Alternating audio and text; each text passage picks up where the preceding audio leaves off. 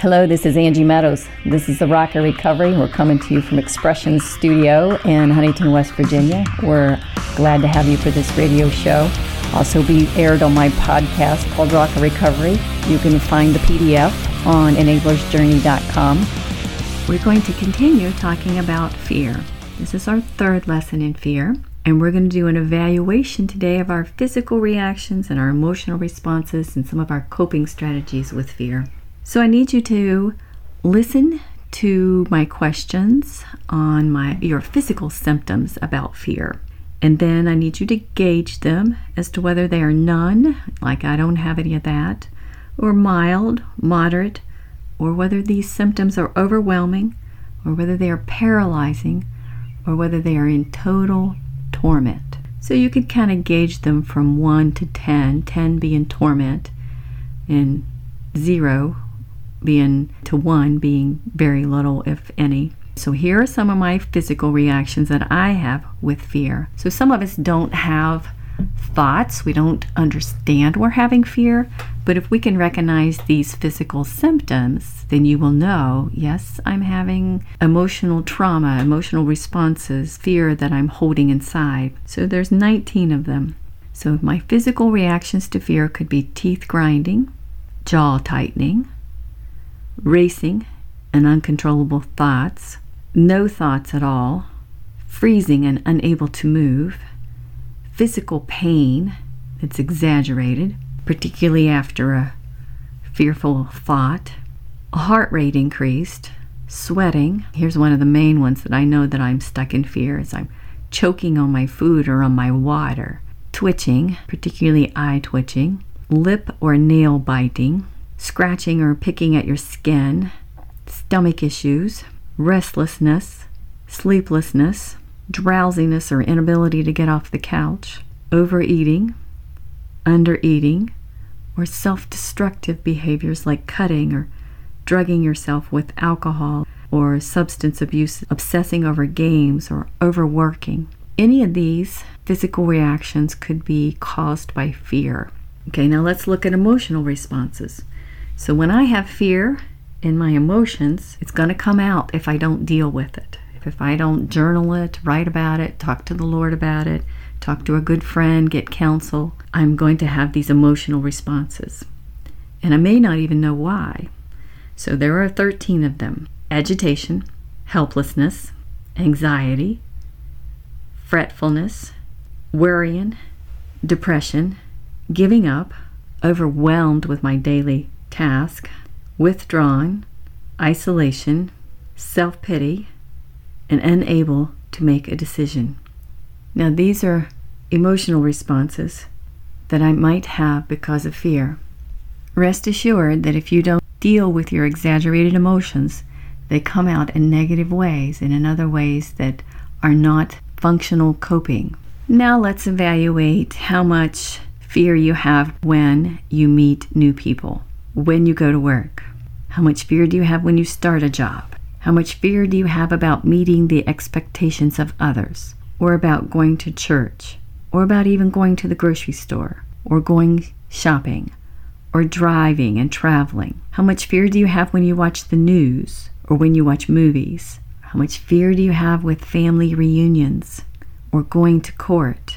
How much fear do you have if there's a crisis, if there's a job loss, a death, a divorce, a homelessness? How much fear do you have of God, like an anxious type of fear, not a reverential type of fear? How much fear do you have of judgment?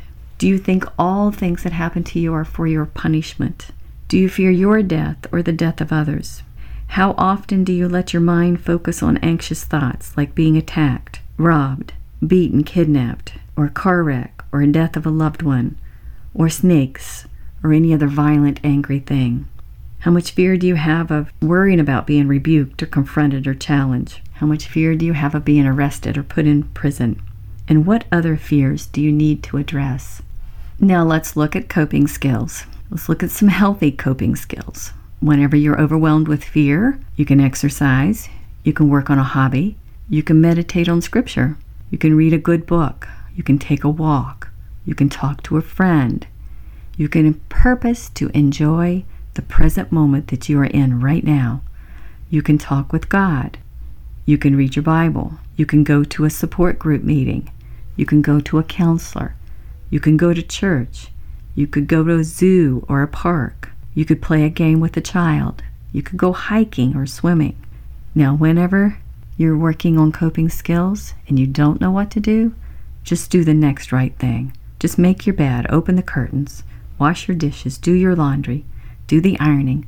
These are things that will build your confidence in yourself and in your day. Now let's look at destructive, dysfunctional coping skills. Yelling or screaming or pacing the floor, fretting, turning over and over negative thoughts, justifying why you're right and being angry, going into denial, causing confusion, being impatient or frustrated with yourself or with others, hurting yourself or others, numbing yourself with mind-altering substances, going into isolation or withdrawal, going to nightclubs or bars, going to places where you know there are not healthy people or healthy things for you to do there, role-playing murder in your mind, or suicidal thoughts.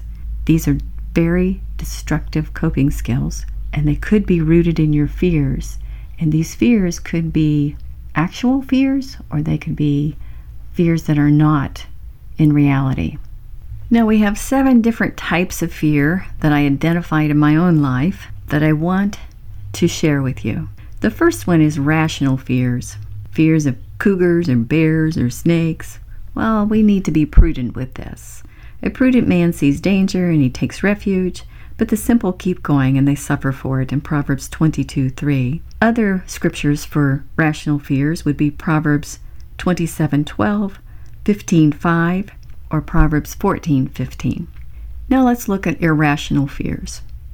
Constant worrying about a car wreck, about death, about the past, about the future, things that we would consider vain imaginations. The thing that I need to do with irrational fears is to control my thoughts. For we walk not in the flesh, we do not war after the flesh, for our weapons of the warfare are not carnal, but mighty, through God, to pulling down strongholds, casting down imaginations, and every high thing that exalts itself against the knowledge of God, and bringing into captivity every thought to the obedience of Christ, in 2 Corinthians 10:5. So we've looked at rational fears. We need prudence with rational fears. With irrational fears, we need to control our thoughts.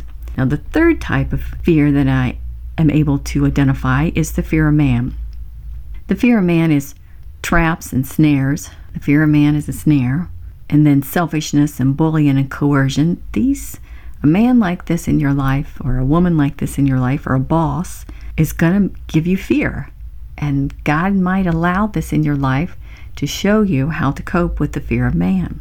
Now, the opposite of the fear of man is trusting in the Lord and resting in Him. So let's look at Proverbs 29:25. The fear of man brings a snare, but whoso puts his trust in the Lord shall be safe. You can also see Proverbs 3:5-6. Now, in Isaiah 30:15, it says, "In repentance and rest is your salvation. In quietness and trust is your strength." That's a key verse. I better read that one again. Repentance and rest is your salvation. Quietness and trust is your strength. If you have no strength, repent, rest, be quiet, and trust. Now, that was the fear of man. The fourth type of fear that I identified was character assassination. There are many people that will assassinate your character. They cause confusion and jealousy and envy, persecution, slander, brings faint-heartedness and entanglements into this world. What God commands us to do in these situations is to stand steadfast. Because our liberty is in Christ, our freedom is in Him. We do not have to worry about character assassination. So let's look at Galatians 5:1. "Stand fast, therefore, in the liberty wherewith Christ has made us free, and be not entangled again in that yoke of bondage." Other verses you might like to look at here would be Galatians 5:13, 2, and Galatians 2:4, or 2 Corinthians 3:17. Now let's look at Isaiah 61:1. "The Spirit of the Lord God is upon me. He has sent me to bind up with the brokenhearted, to proclaim liberty to the captives, and the opening of the prison to them that are bound." So when our character is being assassinated, if we stand steadfast, if our liberty is in Christ, if we walk in the freedom that he gives us, then we're going to be able to proclaim that liberty. He's going to bind up our broken heart, and we are no longer going to be bound in this prison. Now there are 3, I don't know whether to call them deeper or larger or bigger types of fear: witchcraft, torment, and imprisoned. So let's look at witchcraft first. Witchcraft is a rebellion. Now it could be my rebellion or it could be the rebellion of others, but it will bring a great stronghold in your life. Idolatry is like witchcraft, and stubbornness in 1 Samuel 15:23. These things will cause us to be dominated or controlled. Now, the way to overcome a stronghold of witchcraft and fear is by obedience and deliverance. 1 Samuel 15:22b, behold, to obey is better than sacrifice. Psalms 34:4, I sought the Lord, and he heard me, and he delivered me from all my fears. Now, sometimes we have got ourselves trapped into rebellion. Now, it might have been somebody else's rebellion. It might have been things that were done to us that has got us trapped and ensnared in this chronic fear. So I want you to seek the Lord and let him deliver you from all your fears. Now, here's some more verses. Psalms 37:40, Exodus 14:14, Jeremiah 32:27, and Psalms 56:11. Now, the next type of advanced fear is a paralyzing, tormenting fear. It's characterized by being paralyzed and paranoia. So it's called torment, and the opposite of torment is love. Now let's look at 2 Timothy 1:7. For God has not given us a spirit of fear, but of power and of love and of a sound mind. And in Romans 8:37-39, nay, in all these things we are more than conquerors through him that loved us. So there is a love that comes that will release us from the torment and from a tormenting spirit, and we will no longer be paralyzed and in paranoia. Now, the third type of advanced fear is imprisoned. When we are imprisoned in Matthew 12:29, we are bound by the strong man. The opposite of this is boldness and courage. Look at Hebrews 13:6. So that we may boldly say, the Lord is my helper, and I will not fear what man shall do unto me. Let's look at Joshua 1:9. Have I not commanded you? Be strong and of good courage. Be not afraid, neither be dismayed, for the Lord God is with you wherever you go. And the secret to that is in verse 8, Joshua 1:8. Meditating upon his law day and night. And as we meditate upon his law, he will go with us, and we will have a mighty boldness. But it is not our boldness. It's a boldness of the Holy Spirit as he lives and operates inside of us. Now, if we're living in our fear, we're not abiding in the Holy Spirit. So this day, I want you to recognize your fear, and I want you to say no more fear, and I want you to kick it out. Kick out fear. Every time you feel it, say, nope, not going there. Nope, not going to feel that. Whenever I have rational fears, I'm going to be prudent. Whenever I have irrational fears, I'm going to control my thoughts. Whenever I have the fear of man, I'm going to trust in the Lord and rest in him. Whenever I'm worried about what people say about character assassinations, I'm going to be steadfast, walking in the liberty of Christ that has made me free. And then whenever the advanced fears come, and these would come if you have ever been in trauma, maybe even in a war zone or in domestic violence, witchcraft. And with the opposite of witchcraft, we're going to obey and we're going to cry out to God for deliverance. There are many deliverance scriptures in the Psalms where David cries out. Get into those deliverance scriptures. And then there is torment. When there is torment, we're going to ask for love.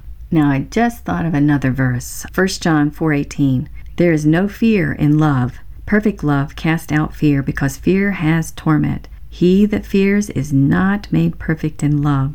So the opposite of tormenting fear is love. And then whenever we're imprisoned, we're bound by our problems or by fears, we're going to ask God for that holy boldness, that courage, that strength to overcome. So what's your job today? Your job, my friend, is to recognize your fears, start journaling about them, start talking about them. Sometimes they get overwhelming and you can't do it all at once. You got to do it a little at a time. And then I want you to take them to the Lord, offer them up as a sacrifice, and start walking in obedience and walking in love. And then the Lord is going to deliver you in a mighty way. And we're going to talk more about what to do when those fears don't go away. And there are many more lessons I have here on fear, and I will see you on the next lesson. And this is Rocker Recovery. This is Angie Meadows. I hope you enjoyed this lesson today. If you want to hear it again, you can listen to it on Rocker Recovery Podcast on Podbean, Spotify, iTunes, and Pandora. And our website is enablersjourney.com. We'll see you later.